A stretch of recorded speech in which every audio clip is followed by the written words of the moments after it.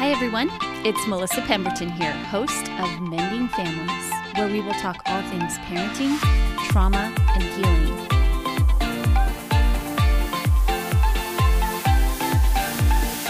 Hey, everyone. It is another Mondays with Melissa. I had Robin Goebel on the podcast last week, and I probably should have put it into two separate episodes, but so I apologize that it was so long, but it was so good. And I even said at the end that I really did feel like I was sitting there in a parent coaching session with her. And I would love to be able to just talk to her some more. But I'll probably have to pay for that service, right? To do that. Anyway, I hope that you listen to it. If you didn't, go back and listen to it. It is a little bit longer, so you might have to listen to it over a few times or a few sittings or a few drives, but it'll be worth it. And I have since listened to it now twice since I posted it, and I just get something out of it every single time. And she is just explains things in such an easy way. So one of the things that we talked about very briefly was rupture and repair. And so I am going to talk about that today and the importance of repairing after a rupture. So, I think that we all, at least I know for myself and a lot of the people that I'm around, we were raised in the time where, and don't get me wrong, our parents did the best that they could with what they had, but we just know so much more now. And so a lot of us were raised in households where kids were to be seen and not heard. They obey right away. If you're asked to do something, you do it without complaining. You have a happy heart. It just, and it's this idea that you're a good parent if you have kids who fall in line and are little robots, essentially. That was pretty harsh that I just said that, but that's how I feel inside my heart. And so maybe a kinder way to say that would be, you're a good parent if you have kids who don't talk back and do what you want them to do right away and never complain about their dinner and never complain about bedtime and take their baths like they're supposed to every single time without any issues. And just all of that, right? Which does sound like little robots. Anyway, so cool, I guess. But I don't really think so. I think that what we know now about trauma, about the brain, about connection and attachment shows us that good parents are parents who are willing to listen to their kids and to really get on their kids' level and allow their kids to feel seen, heard, and valued. And also admit when they're wrong, and also be okay apologizing, and also be able to say, you know what, that was my bad.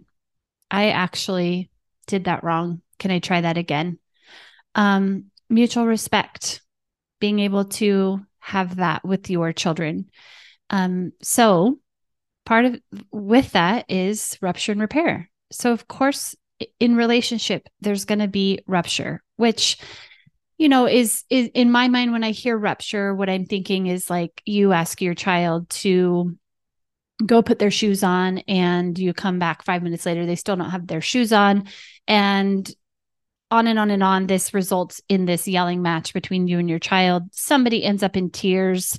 There's a big explosion, right? Whether it's you or your child, it's a conflict, right? But it's more than just a conflict because it's an explosion.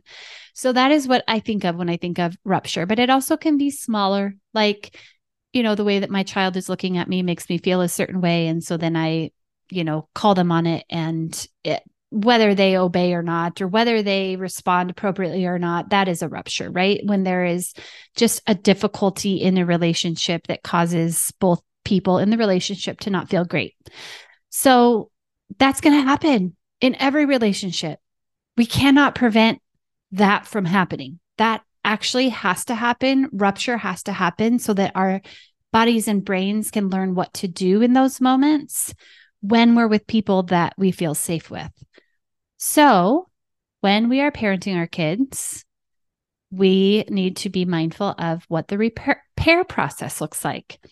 And no, it's not just tell your mom you're sorry. Sorry, mom. Or tell Johnny you're sorry. Or, hey, I'm sorry that I yelled, but you gave me a look. And so that's just how it happens. That's not repair. That is just words of saying sorry, but that doesn't really involve repair. So I'm going to give you 4 things to think about when we are talking about repair. The first thing is mindfulness. So we want to be mindful of our tone. We want to be mindful of my nonverbals. So what are my eyes saying? What is my body language saying? What is the vibe I'm sending off, right? I want to be mindful of what my expectations were or are and really think about how that is, right? Mindful of myself. So the first step in repair is being mindful of what I'm doing and what I have brought to the table, what I have brought to this situation, what I have brought to this conflict. Notice that the first step is not looking at my kid and what they did wrong and what their behavior was and how disrespectful they were. The first step is being mindful of myself. Okay. The minute that I realize I raised my voice, the minute I realize that I may have done or said something that felt shameful to my child, then I need to stop immediately and apologize. So the only way I can stop immediately is if I first am mindful of what I'm doing with my face, my nonverbals, my tone, my expectations, all of that. Okay. So then number 2 is apologize. And again, this is not an apology of, I'm sorry that your feelings were hurt, or I'm sorry that you misunderstood me. You're saying, I'm sorry, but your apology does not mean that you're sorry, because what you're saying is you would not have done that had your child not misunderstood you or said those words or gave you that look. You're placing the blame on your child. So an apology looks like, I'm sorry that I raised my voice. Nobody should ever treat you that way. I am sorry that I flipped my lid and I called you a brat. You should never let anyone call you names. That is a hurt, right? Those are apologies. It's recognizing what we did wrong, admitting it, and acknowledging to our children that they deserve to have different. Okay. So then the third thing is a growth mindset. Being willing to not only recognize when we're doing these things, but then step into, how do I do better? Do I need to go start seeing a therapist? If this has become a pattern of me yelling at my kids, snapping at them, losing my cool, maybe I need to go see someone. Do I need to hire a parent coach like Melissa? Or Robin Goebel, because she's amazing? Do I need to ask my support system to help me through this and maybe take off some of the load off my shoulders? Do I need to just talk to my spouse and say, hey, I'm really struggling. I need help right now. I need to be able to admit that if this has become a pattern, that I have to be able to grow and do better for my kids. So that's where it starts, again, with the mindfulness, the apology, the growth mindset. Part of the growth mindset, though, is also telling your kids, hey, I just yelled at you. That's not okay. I'm sorry I did that.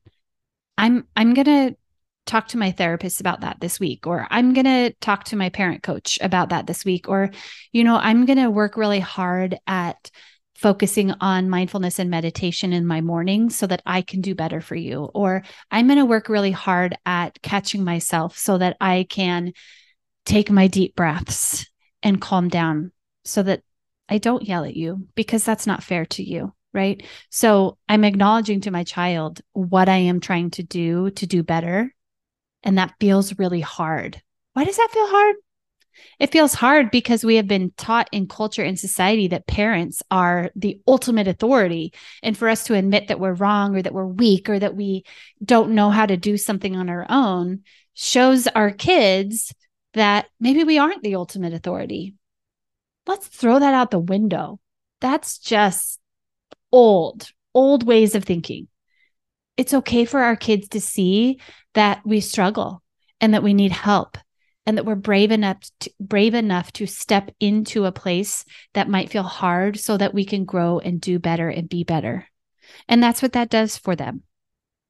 So let's normalize learning and growing and therapy and parent coaching and all getting help from people. Let's normalize that for our kids so that they can just see like that's part of the journey. That's part of being in relationship. That's part of life. Okay. Step number 4 for our repair is to ask for a redo. So we have seen this done with parents with kids saying, oh, can you try that again? Can you try that again with respect? Or let's walk through that again, or let's do a redo. What would it look like for you to ask your kiddo if you can have a redo? Just think about that. The first time you do that, it's going to throw your kids off. They're going to be like, huh, what? I remember the first time that I asked my kids if I could have a redo, they thought I was talking about them. And they were like, wait, what do I need to redo? Oh, no, honey. Mama needs a redo. You were fine, right? It catches our kids off guard because they're not used to it initially if it's not something that we normally do. But now it's something that in our home, I normally will do. I'll say, hey, that wasn't cool. I should not have yelled. I was super stressed. That caught me off guard. I was overwhelmed, whatever it is. And that didn't make it okay, but that's why it happened. And I was wrong. And I should not have yelled at you, or I should not have flipped my lid. I should not have, you know, whatever it is, told you that it was your fault that we were late. I should not have done that. And that was wrong. So can I have a redo? And then we try it again. So this is what that redo might look like. Oof. I'm feeling a little bit stressed. I'm going to slow down and take a deep breath. Okay, buddy. We're running a little bit late.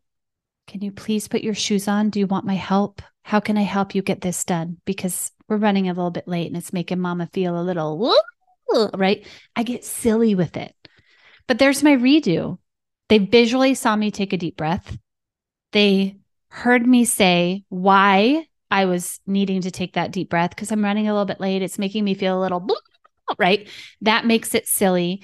I'm willing to step into it and say, can I help you do what I'm asking you to do? I'm not just ordering you around. And so I provide that redo. We try again. We model second chances. We model for them what it is to apologize, what it is to have a growth mindset, what it is to be mindful, and what it is to ask for a redo so that they will be more comfortable doing that themselves. So we're teaching them how to be in relationship in a healthy way. We're teaching them that when there's conflict and a rupture, we don't just run away. We don't just leave the room. We don't just shut someone out. We don't fight and then ignore it. We don't sweep it under the rug. We hit it head on and we repair. So there's my 4 tips on how to repair after a rupture. If you have any questions or any thoughts, please always feel free to email me, melissa@mendingfamilieswa.com. Check me out on Instagram. You can shoot me DMs on there as well. And one last thing I want to make sure you know about is I do have a new service I'm working on. And if you want to be the first to know about it, you need to subscribe to my emails that I send out probably twice a month. It's about twice a month with just little fun tips, tricks. Sometimes I send like my favorite recipe, my favorite things I buy on Amazon. It can be all sorts of different things, but the emails are intended to help you grow as a parent and as a person in some capacity. And so if you subscribe to my emails that I send out, you will be one of the first to know about this new service that I am putting together and will be launching sometime this fall. And so to subscribe to my newsletter, you just go to my website, www.mendingfamilieswa.com, and scroll down just a tiny bit and you will see a subscribe button there. You can also, if you're on Instagram, you can click the link in my bio and it'll take you to a page that has just all of the different stuff that I have, including how to subscribe to my emails. So I just want to make sure that I let you know about that. And then next week, I have Dr. Laura Anderson on the podcast, and she is going to be talking to us about religious trauma. And it was such a good conversation, you guys. And I think that if you have experienced any kind of hurt or harm or pain from a religious organization or from an individual who is claiming to be religious, this episode would be for you, because we do know that trauma is not just in parent-child relationships. Trauma can be in so many places, relational trauma. And we talk about that. Dr. Laura and I talk about that next week. So come back next week, listen to that episode. I'm excited for you guys to hear. She does have a book coming out soon, and we'll talk about that as well. So I hope that you all come back, grab your pumpkin spice latte from Starbucks, or if you're like me, your refresher, and let's go for a walk or just sit on the couch together and have a listen to my conversation with Dr. Laura Anderson. All right, you guys, have a great week. I will see you all next week. I'm so excited that you found this podcast, and I hope you join me every week as you go through your own journey towards healing.